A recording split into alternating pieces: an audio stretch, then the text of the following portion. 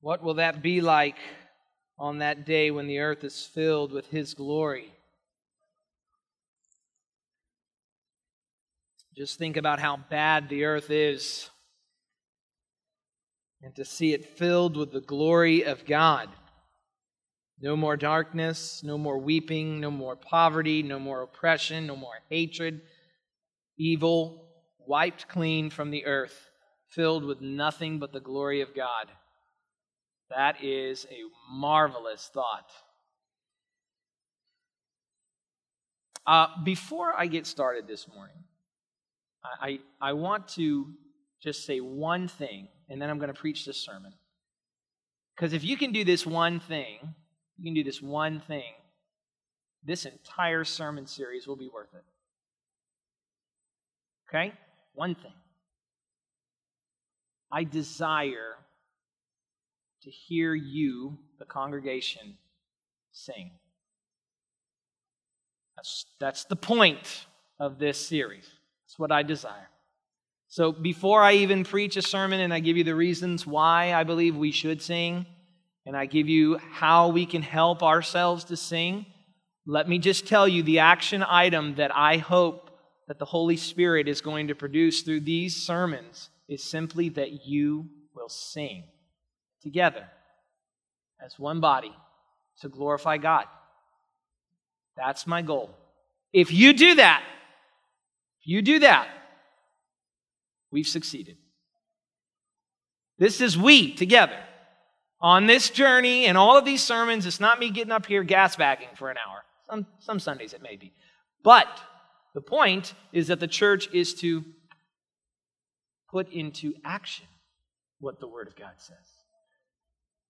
This is all for nothing if it doesn't change us. Okay. What would you do if you woke up one morning and you lost your voice? Couldn't talk anymore. And I mean really lost it. Not the way that you get sick and you kind of talk like you're from New York and you're the Godfather. Not that way. All right, immediately when I lose my voice, I always sound like I'm from New York. I'm like, kids, shut up in there, I'll smash your heads. And I don't know what happens to me. I mean like you lost your voice. Gone. No sound could come out of your vocal cords. That happened to somebody, you know. In Luke chapter 1, we learned that the angel of the Lord appeared to Zechariah. It says it appeared to him while Zechariah was offering sacrifices at the temple, standing at the right side of the altar of incense. When Zechariah saw him, that is the angel of the Lord, he was startled and was gripped with fear. But the angel said to him, "Do not be afraid, Zechariah. Your prayer has been heard. Your wife Elizabeth will bear you a son, and you are to give him the name John. He will be a joy and a delight to you." What good news is this? This is a family that has wanted a child, and what better promise do you have than an angel of the Lord coming and saying, you're going to have a child, and not only you're going to have a child, it's going to be a beautiful child. This child's going to bless you. That's our worry as parents, that we want our children to grow up and glorify God. And here they have the promise, the very promise, that there's nothing to worry about with this child. This child is going to be a blessing to you. This child will survive pregnancy. This child will be a blessing to the Lord. He will be a joy and a delight to you, and many will rejoice because of his birth, for he will be great in the sight of the Lord. He is never to take wine or other fermented drink. They're going to put John under what's called the Nazirite vow. And he will be filled with the Holy Spirit even from birth. Wow. Many of the people of Israel will he bring back to the Lord their God, and he will go on before the Lord in the spirit and power of Elijah to turn the hearts of the fathers to their children and the disobedient to the wisdom of the righteous, to make ready a people prepared for the Lord. Wow, what news about your child! Not only will your child live, but your child will live a life to glorify God. That's the only desire Stephanie and I have for our children, besides that they are safe, but that they will grow to love God in His church. And here He has it promised. God's word is true, and we can rest in it completely. Zechariah asked the angel, "How can I be sure of this? I am an old man, and my wife is well along in years." That is the question that every Christian in an American culture today asks. How can I be sure that what you're telling me in that Bible is really going to happen? As we buried a fellow brother in Christ yesterday, I wanted the people to know as we stood by the grave, I firmly believe that this man will come out of this grave. I mean, really. Why? Because every dead body before him stays in the ground, right? Never seen one come out save for one. Add Lazarus to the mix. But Lazarus died again. Why? Because God said, when I come, the dead in Christ will rise first. God is about His people trusting Him. Listen to the angel's answer. The angel answered, "I am Gabriel. I will stand in the presence of God, and I have been sent to speak to you and to tell you this good news, and now you will be silent and not able to speak until the day this happens, because you did not believe my words, which will come at their proper time."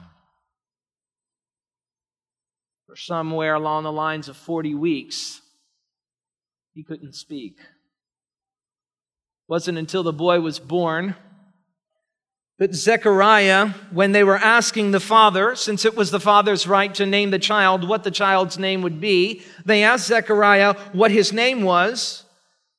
It says, then they made signs to his father to find out what he would like to name the child. He asked for a writing tablet, and to everyone's astonishment, he wrote, "His name is John." In other words, he took God's word and obeyed. God said, name the child John. He wrote it down. He hasn't said a word. He wrote it down. John is his name. And immediately his mouth was opened and his tongue was loosed. And what's the first thing he said? It says he began to speak, praising God. You know, your voice may not be literally taken away from you, but Christians around the world have lost their ability to praise God. Police detained 6 Christian women on January 10, 2017 for holding a Bible study at their church. The pastor said that they continued to hold regular meetings even after the Religious Affairs Bureau had posted a notice threatening to ban the church if it continued to hold illegal gatherings. Officers from Religious Affairs, Public Security, and Urban Management Bureaus interrupted a church service to arrest the women, and the officers reportedly shoved and beat some men in the church who tried to stop them. The women were given sentences ranging from 10 to 15 days each on a charge of, quote-unquote, organizing unauthorized religious activities. This was in China. Pastor Bakram Kalmatov, who has been detained by secret police since April 2017, was sentenced recently to 3 years in prison. The 42-year-old pastor was arrested on April 10, 2017, after police raided the Full Gospel Protestant Church, harassing and beating church members. Christians in Tajikistan told Forum 18 that the pastor was jailed for singing extremist songs in church and inciting what is considered religious hatred. After authorities began targeting the church and its affiliates earlier this year, many church members left the church or stopped attending out of fear. The pastor is married. He has 3 children. Please pray that the pastor and his family and his extended church family will remain faithful during this difficult time. What's the point? Why did you read me these stories? The point is that we have freedom in this country to sing praises to God, and we neglect it greatly. For what? An extra 30 minutes of sleep? To go to the ocean and go fishing? Because we're embarrassed by our voices? You ever seen a missionary worship God when he's back in the States from a country where he couldn't worship God? He's so expressive because he knows what it is to not be allowed to speak the glorious things of God. And yet, here we have such a great privilege. And what do we do with it? It's not just this church. I want you to understand, it is the American evangelical plight in the 21st century that Christians no longer sing. This is a sad reality. My goal this morning is to warn and encourage you to sing praises to God before it's too late. Let's pray. Father, you are mighty. I thank you that with amplifier you allow me to proclaim you. There is no fear today that the police would come in and arrest us for simply assembling to praise you. But for our brothers and sisters around the world today, it is illegal in many countries to praise you.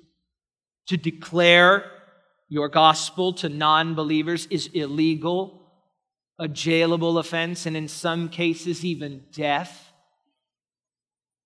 And here America has such great privilege, and we waste our times talking about everything but you. Why, God? Because we, like Zechariah, doubt how great you are. Lord, it is my prayer that we will sing glories to you because we know you. And to know you is to love you and praise you. Lord, we don't sing to you because we don't know you. It is my prayer that we will know you truly. Amen. Why do we sing? I want to give you 4 reasons right off the bat why we sing. And then I'm going to move into our main part of our sermon, which is principles for singing. First off, why do we sing? Why do we sing? We're good at going through the motions as human beings, never to stop and ask why we do what we do. We know that on Sunday you come and in the first half of the service you sing, and in the second half there's a sermon. And then you go to Piccadilly after and you get food and you go home and you go into a comatose nap caused by L-tryptophan because you ate the turkey. Well, why do we do that? The first reason that we sing is because we were designed to sing. God has made impersonal creation to sing of His glory. That is, He has made nature to declare His glory. In Psalm 19, 1 and 2, David said, "The heavens declare the glory of God, and the sky above proclaims His handiwork." That's synonymous parallelism. He's saying this: the sky, the order of the cosmos, which in those days, the only way to determine seasons was not by checking Google. It was by looking at the stars, and you could determine their order and their patterns. And because the cosmos was orderly and not chaotic and disorderly, men and women praise God. There is no civilization on earth that is inherently atheistic. Because the world, the heavens, declares the glory of God. In fact, it tells us there is no place where their voices aren't heard. Inanimate, impersonal, unaware creation declares God's glory. Why then would we think that the one pinnacle of God's creation, created after His own image, mankind, should not declare it even louder? If the earth declares the glory of God, why then would we not? We are designed to sing. I read just recently that vocal cords develop very early, very, very early in a child's development during the gestation period. And while not everyone sings as beautifully as the next person, we are all able to sing. You know, it wasn't until singing became commercialized where we had the idea of professional singers. The rest of the world, they just sang and didn't get paid for it. We are designed to sing. Therefore, that's reason one why we sing. Reason number two, we sing because we desire to sing. God's people desire to sing because they desire Him. In Psalm 104, 33 and 34, David said, I will sing to the Lord as long as I live. I will sing praise to my God while I have being. May my meditation be pleasing to Him, for I rejoice in the Lord. We desire what we love, and we sing about what we desire. How do I know this? Listen to the music in your iPod, full of love songs. The world has been set ablaze by the love song. Because some artist, when he met his bride or when she met her soon-to-be husband, when they looked in their eyes, the only thing they could do was fall in love, and they wanted to articulate that in song. And so they wrote music and sang. Why? Because they desired that person. The reason why we sing to God is because we desire Him. The obverse, though, is true. The reason why we don't sing to God is because we don't desire Him. Reason number three, we sing to God because we declare who God is when we sing. Psalm 96:3 says, declare His glory among the nations, His marvelous works among all the peoples. Johan told me yesterday several of our church members went out to the UM and Georgia Tech game. And I don't know if you saw the game. Miami won. That's what's up, Chooks. Miami won. And Johan said when the receiver caught the pass, I don't know if you saw the end of the game. When the receiver caught the pass, Johan said, I was hugging people I didn't even know. He said, we were all hugging and we were singing. Why? Why? You know, their life didn't change at all. You know that? For the average person in those stands, their life didn't change one bit. A guy caught a pass. They still go home to debt. They still go home to divorce. They still go home to sadness. Their life doesn't change one bit. But they declare things that don't matter. We must declare things that do matter. We declare God when we sing. God has made all types of people and placed them in all types of places that we may unite around Him. One of the coolest things about sports, you have to admit, is that people, no matter what may be going on in the world, people will put on their Dolphins shirt, and they can be from any walk of life, and they're going to love and praise with each other for at least 3 hours, or at least 15 minutes, because the Dolphins aren't very good. And it's a really cool thing about sports. They're united around that common goal, and it really transcends all of the problems that we have in society. But here's the problem. It's not an eternal, everlasting transcendence. Listen to what God's Word says. Paul said, He made from one man every nation of mankind to live on all the face of the earth, having determined allotted periods and the boundaries of their dwelling place, that they should seek God and perhaps feel their way toward Him. And here in our midst at Northwest Baptist Church, for decades, we have demonstrated that people whom God has placed in different walks of life, from different backgrounds, can come together and unite around one human being, one God-man, Jesus Christ, who will never fail. The reason why we sing is because we declare God when we sing. Finally, we depend on songs of praise to unite us. Ephesians 5:19 and 20 said this, "Be filled with the Spirit, addressing one another in psalms and hymns and spiritual songs, singing and making melody to the Lord with your heart, giving thanks always and for everything to God the Father in the name of our Lord Jesus Christ." This comes right after the verse that says, "Being not drunk with wine, but filled with the Holy Spirit." Have you ever been in a pub? Don't raise your hand to maintain your innocence. I've been in a pub before, but I drank water. Pint has never touched these lips. When you're in Ireland, they pass around the beer and they start to sing. And none of them have a good voice, especially after their second pint.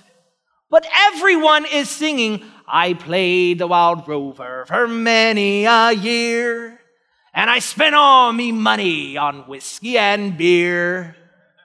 And now I'm returning with gold in great store. No, I never will play the Wild Rover no more, and it's no, nay, never.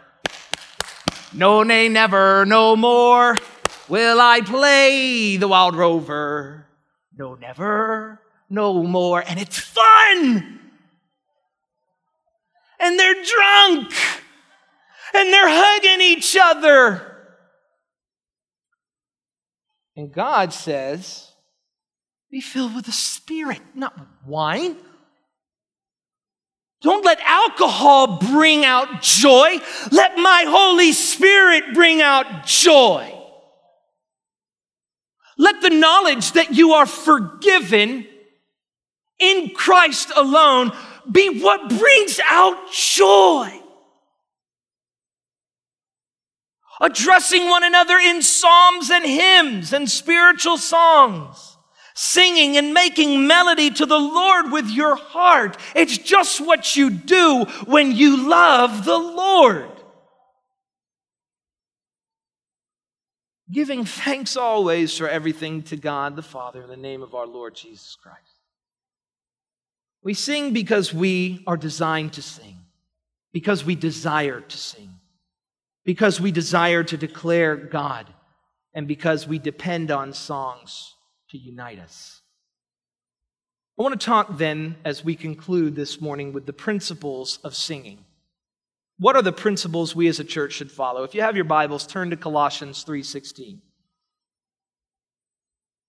This is going to be our main verse for the morning.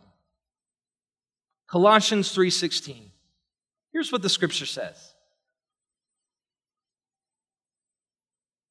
"Let the word of Christ dwell in you richly, teaching and admonishing one another in all wisdom, singing psalms and hymns and spiritual songs with thankfulness in your hearts to God." A very simple command.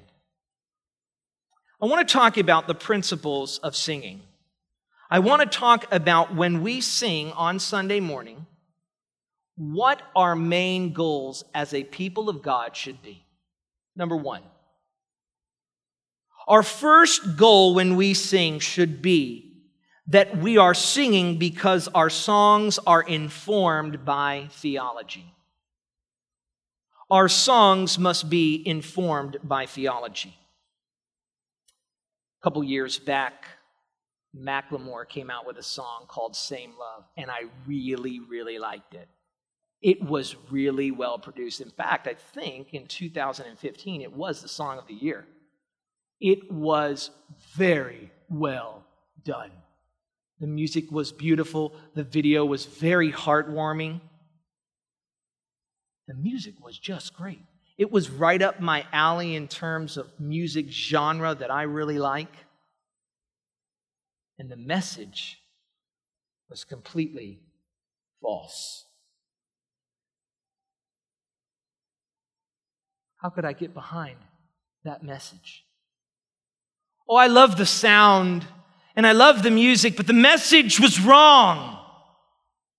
The point of song is to convey message. And when the message is wrong, when it's not ingrained. As Paul says in our verse, let the word of Christ dwell in you richly. Let the message be the basis for why you sing. And even though I desired that song and loved that song, because the word of Christ dwelt in me richly, I could not sing along. Many amazing musical artists who I don't listen to, not because they're not talented and because I don't like their music, I end up listening to simply because their message is better than anything. It is not the type of the tone, but the message that matters. Churches in America divide over musical preference constantly. It has been my goal since we started here to make sure that we try and balance the musical preference. As you heard Dave get up, I like the old stuff. I like some of the old stuff. And the young people say, I like the new stuff. I like some of the new stuff. What's the guiding principle? I'm not listening to it in my van as I'm riding down the street most of the time. The guiding principle is the message behind it. Whether we like the music is not what should be our focus when we come. The focus should be, do we like the message? Do we agree with the words? That's the heart of true Christian worship. It is the words. The message over the music. Music is simply the vehicle for a message. Song is one of the most powerful tools human beings can use to propagate a message. And of course, not all messages are true, and there lies the danger in song. The best-selling song of John Lennon's career was the song Imagine. Many of the older people know this song. Here's how it goes. It's a beautiful song. Imagine there's no heaven. It's easy if you try. No hell below us, above us only sky. Imagine all the people living for today. Imagine there's no countries. It isn't hard to do. Nothing to kill or die for, and no religion too. Imagine all the people living in peace. You may say I'm a dreamer, but I'm not the only one. I hope someday you'll join us and the world will be as one. Imagine no possessions. I wonder if you can. No need for greed or hunger. A brotherhood of man. Imagine all the people sharing all the world. You may say I'm a dreamer, but I'm not the only one. I hope someday you'll join us and the world will be as one. It's a beautiful, beautiful song. It's just completely false.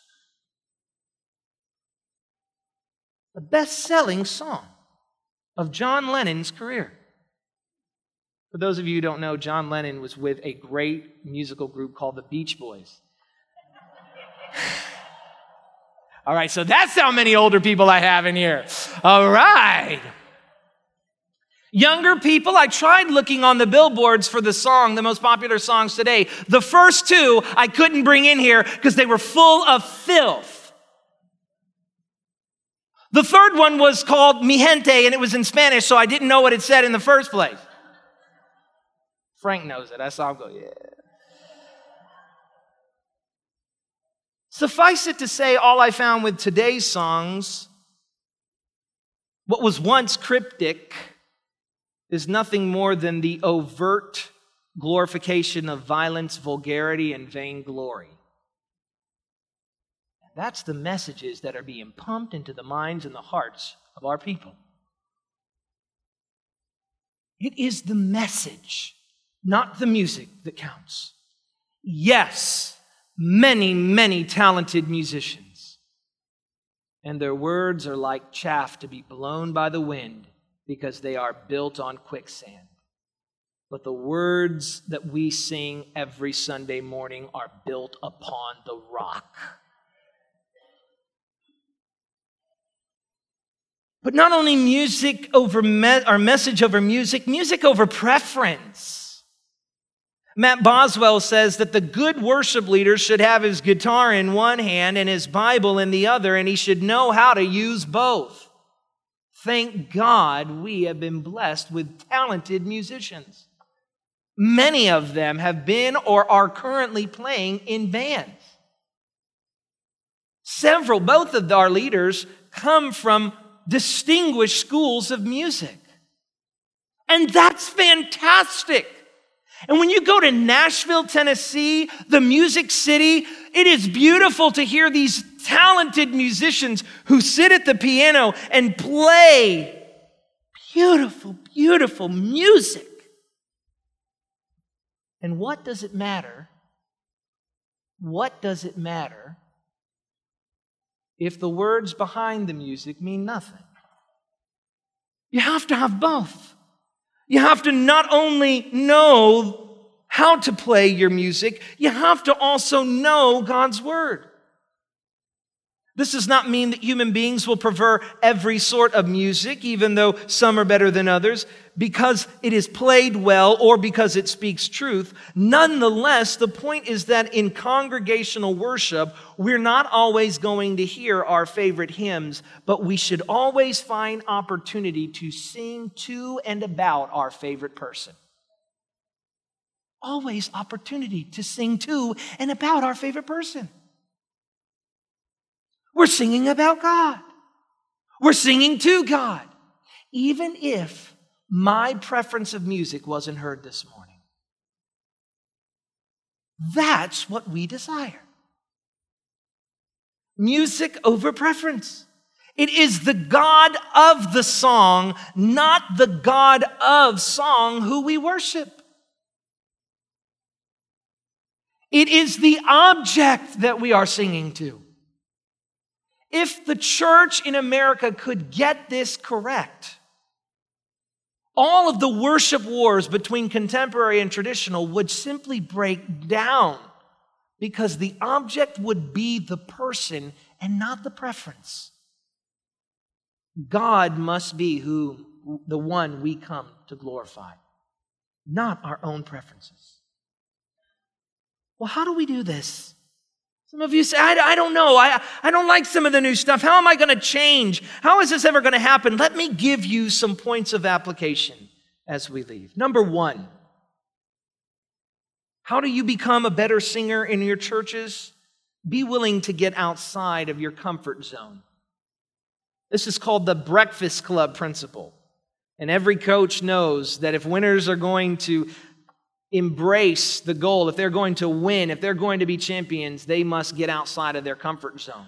I call it the Breakfast Club because when our basketball coaches first came to Northwest, they had a practice at 5:30 in the morning and they called it Breakfast Club. Many of our teammates were getting up at 3 and 4 o'clock in the morning and walking to practice if they wanted to play. 4 state championships later, we understood the importance of it. But we had to get outside of our comfort zone before we got there. Is singing to God important to you? Is corporate singing to God important to you? Then embrace what it takes to do it. What's it going to take? It's going to take making your ultimate goal to sing songs with fellow believers rather than to sing songs that you like. Be excited when you go into new houses of worship that you're going to sing songs with fellow believers even if it's not the type of music you like. There are all kinds of churches all over the world that sing songs differently. One of my favorite worship moments ever, I have several in my life, was at Genevieve Knibb's mother's funeral. It was about an hour and 15 minutes. I'm not used to that. And it was just old traditional songs. And I didn't know anybody in there except for some of our members. And the joy and the God they were singing to united all of us. It didn't matter about the style. It didn't matter whether it was my preference. The only thing that mattered was that my brothers and sisters loved the same God I love. That was it. So get out of your comfort zone. Look to the words to inspire you and not the sound of music. And this is the last one, and I have it underlined here because it says here, be careful when you say this. You don't want to upset the church. Let me hide. Make the sacrifice to get to church on time, to sing with one another.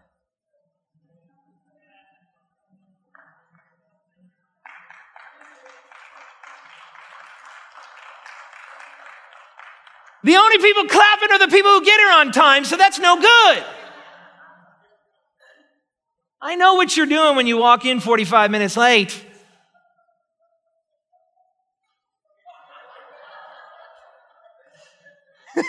She thinks it's funny. Listen. As long as one or two people are laughing, that's all that matters. You got to get here on time because that's going to get you out of your comfort zone. To sing the songs. Why? Because being with a common people and a common message is what unites us, not whether or not we hear our favorite song. Amen. Well, how else can I become a better singer? That wasn't enough. Okay, so I get out of my comfort zone. What next? What if I don't feel it? Because after all, isn't singing all about feeling? And the answer is no. Increase your devotional life, though. That's the second way you become a better singer. Greater knowledge of God's word will produce a greater desire to sing to him. A.W. Tozer said this, God is love, and is for that reason the source of all the love there is. He is set as the first of all commandments that we love him with all our hearts, but he knows that the desired love can never originate with us. We love him because he first loved us. It is the scriptural and psychological pattern. We can love him as we ought only as he inflames our minds with holy desire. Yet, there is also a love of willing as well as of feeling. Though we may not be conscious of any great degree of inward sensation, we may set our wills to love God and the feeling will come of itself. In other words, what begins first is the complete opposite of the way we as Americans approach love. You must first set your mind and heart to will to love. Marriages end all the time because one party says, I don't feel the way I used to. But love begins by setting our hearts to will to love the object. If someone says to you, I don't love my spouse anymore, then go home and start loving them, because love is an action. You don't even have to know a person to be kind, to be patient, to be long-suffering, to not be envious. I always ask my students, can you love someone you've never met? And they always say no, because their mind is based on feeling. What I am saying is when we increase our knowledge of God, when we discipline ourselves to read and to devote ourselves to who he is, the desire that we so eagerly seek will come out from us. Tozer concludes by saying this, obedience will strengthen faith, and faith will increase knowledge. And it is a well-known law of the spiritual life that our love for God will spring up and flourish just as our knowledge of him increases. To know him is to love him, and to know him better is to love him more. Increase your devotional life in order to help your worship. Number 3, increase the quality time with fellow believers. I have the word quality in quotes here. Time spent with Christians can be fruitless when it is not infused by the Holy Spirit. Jesus said, where 2 or 3 are gathered in my name, there am I among them. The problem is that Christians gather together, but not in the name of God. We must gather together as believers around the central truths of Scripture. If the service ends, we usually congregate into groups and we talk about everything under the sun except our Christian lives. That is a travesty. God wants his people to do what? In our verse this morning, what does he ask of us to do? Let the word of Christ dwell in you richly, teaching and admonishing one another in all wisdom, singing psalms and hymns and spiritual songs with thankfulness in your hearts to God. He expects not only that Christians be together, but he mandates a love for him when they are, expressed in a certain way. Finally, what can you do to become a better singer? Just sing. Just do it. Right? That's what Nike says. Just sing. My mother had a very simple rule when I was growing up. When we grew up, my parents moved down from Tennessee. It's very black and white in Tennessee, very monolithic. Everything's fried. Everything comes from a farm animal. That's just how we eat. And when my mother came down here, she embraced multiculturalism. God bless her. She is a wonderful woman. And let me tell you, that was hard because there was a lot of strange things that came across her life. It's what happens to all of us when we go into different cultures. It's called culture shock. She embraced it. I didn't. You know how many times we went to your house, had dinner, and I wanted to stop by McDonald's on the way home because I did not want to eat that chicken foot? Let me tell you something.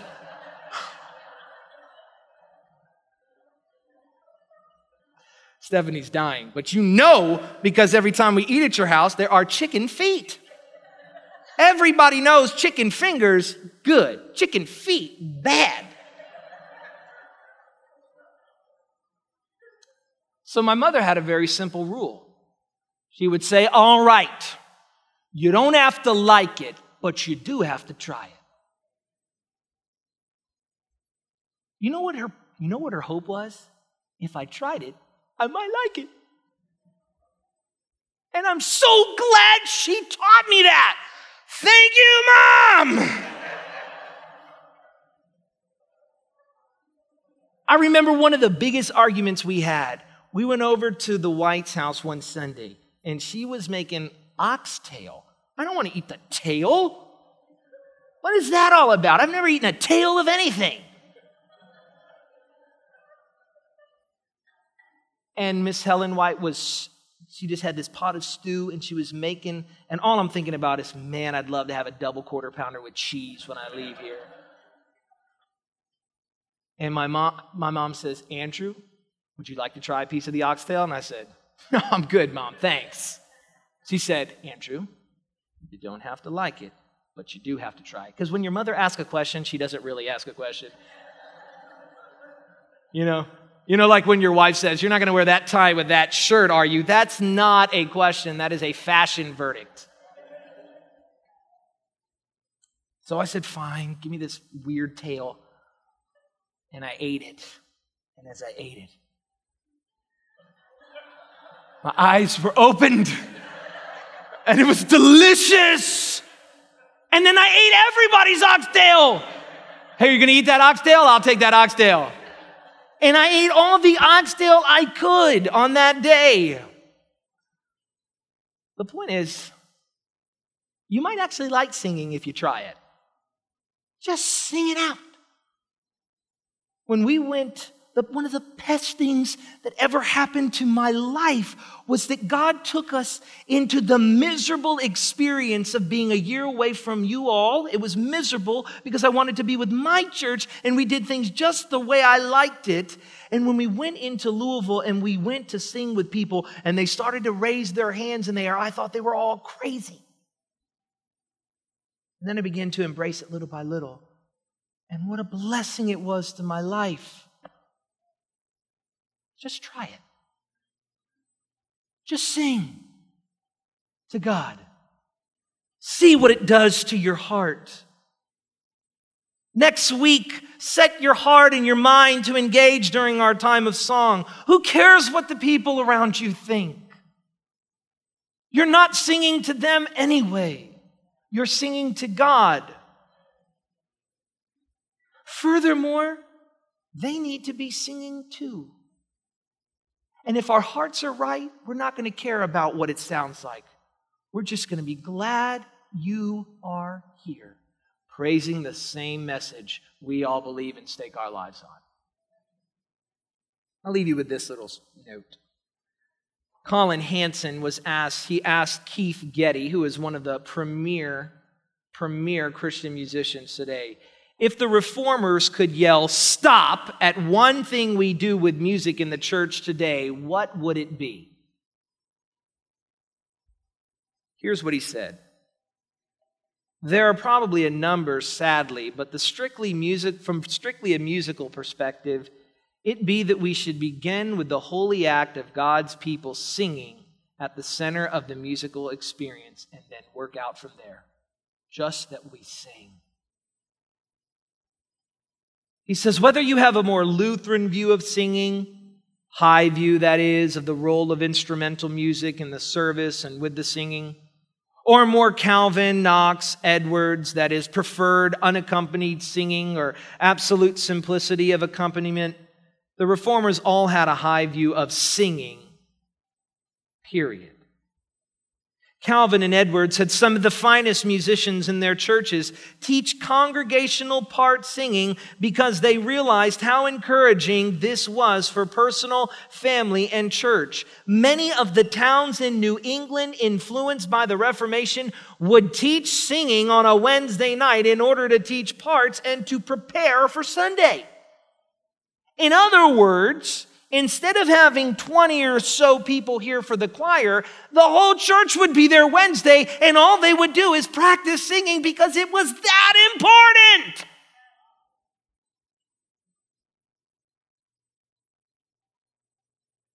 And nobody had to sing a solo to join. You're all qualified if you sing to the glory of God. He says, I would dare say less than 5% of our churches are taking congregational singing as seriously as any of these guys did. No question about it. We're not. Ligon Duncan says this, there is no part of the worship life more in need in our churches than congregational singing. This is important. It is important to me because it is important to God. It should be important to you. Let's pray.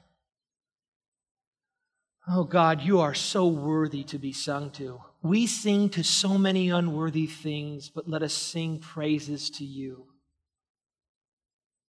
God, we love you. You are so amazing. You are almighty God. The heart that beats in our chest beats only by your sovereignty. Should you say, don't beat anymore, our hearts will not beat. You, Lord God, are the source of life. We claim we have the Holy Spirit in our lives, Lord. Then charge the Holy Spirit. Empower us by your Holy Spirit to sing praises to you. Let us desire you the way we desire other things. Let us desire you more. Let us desire you greatly. And show you and show the world as we sing to you. We love you, God. Amen.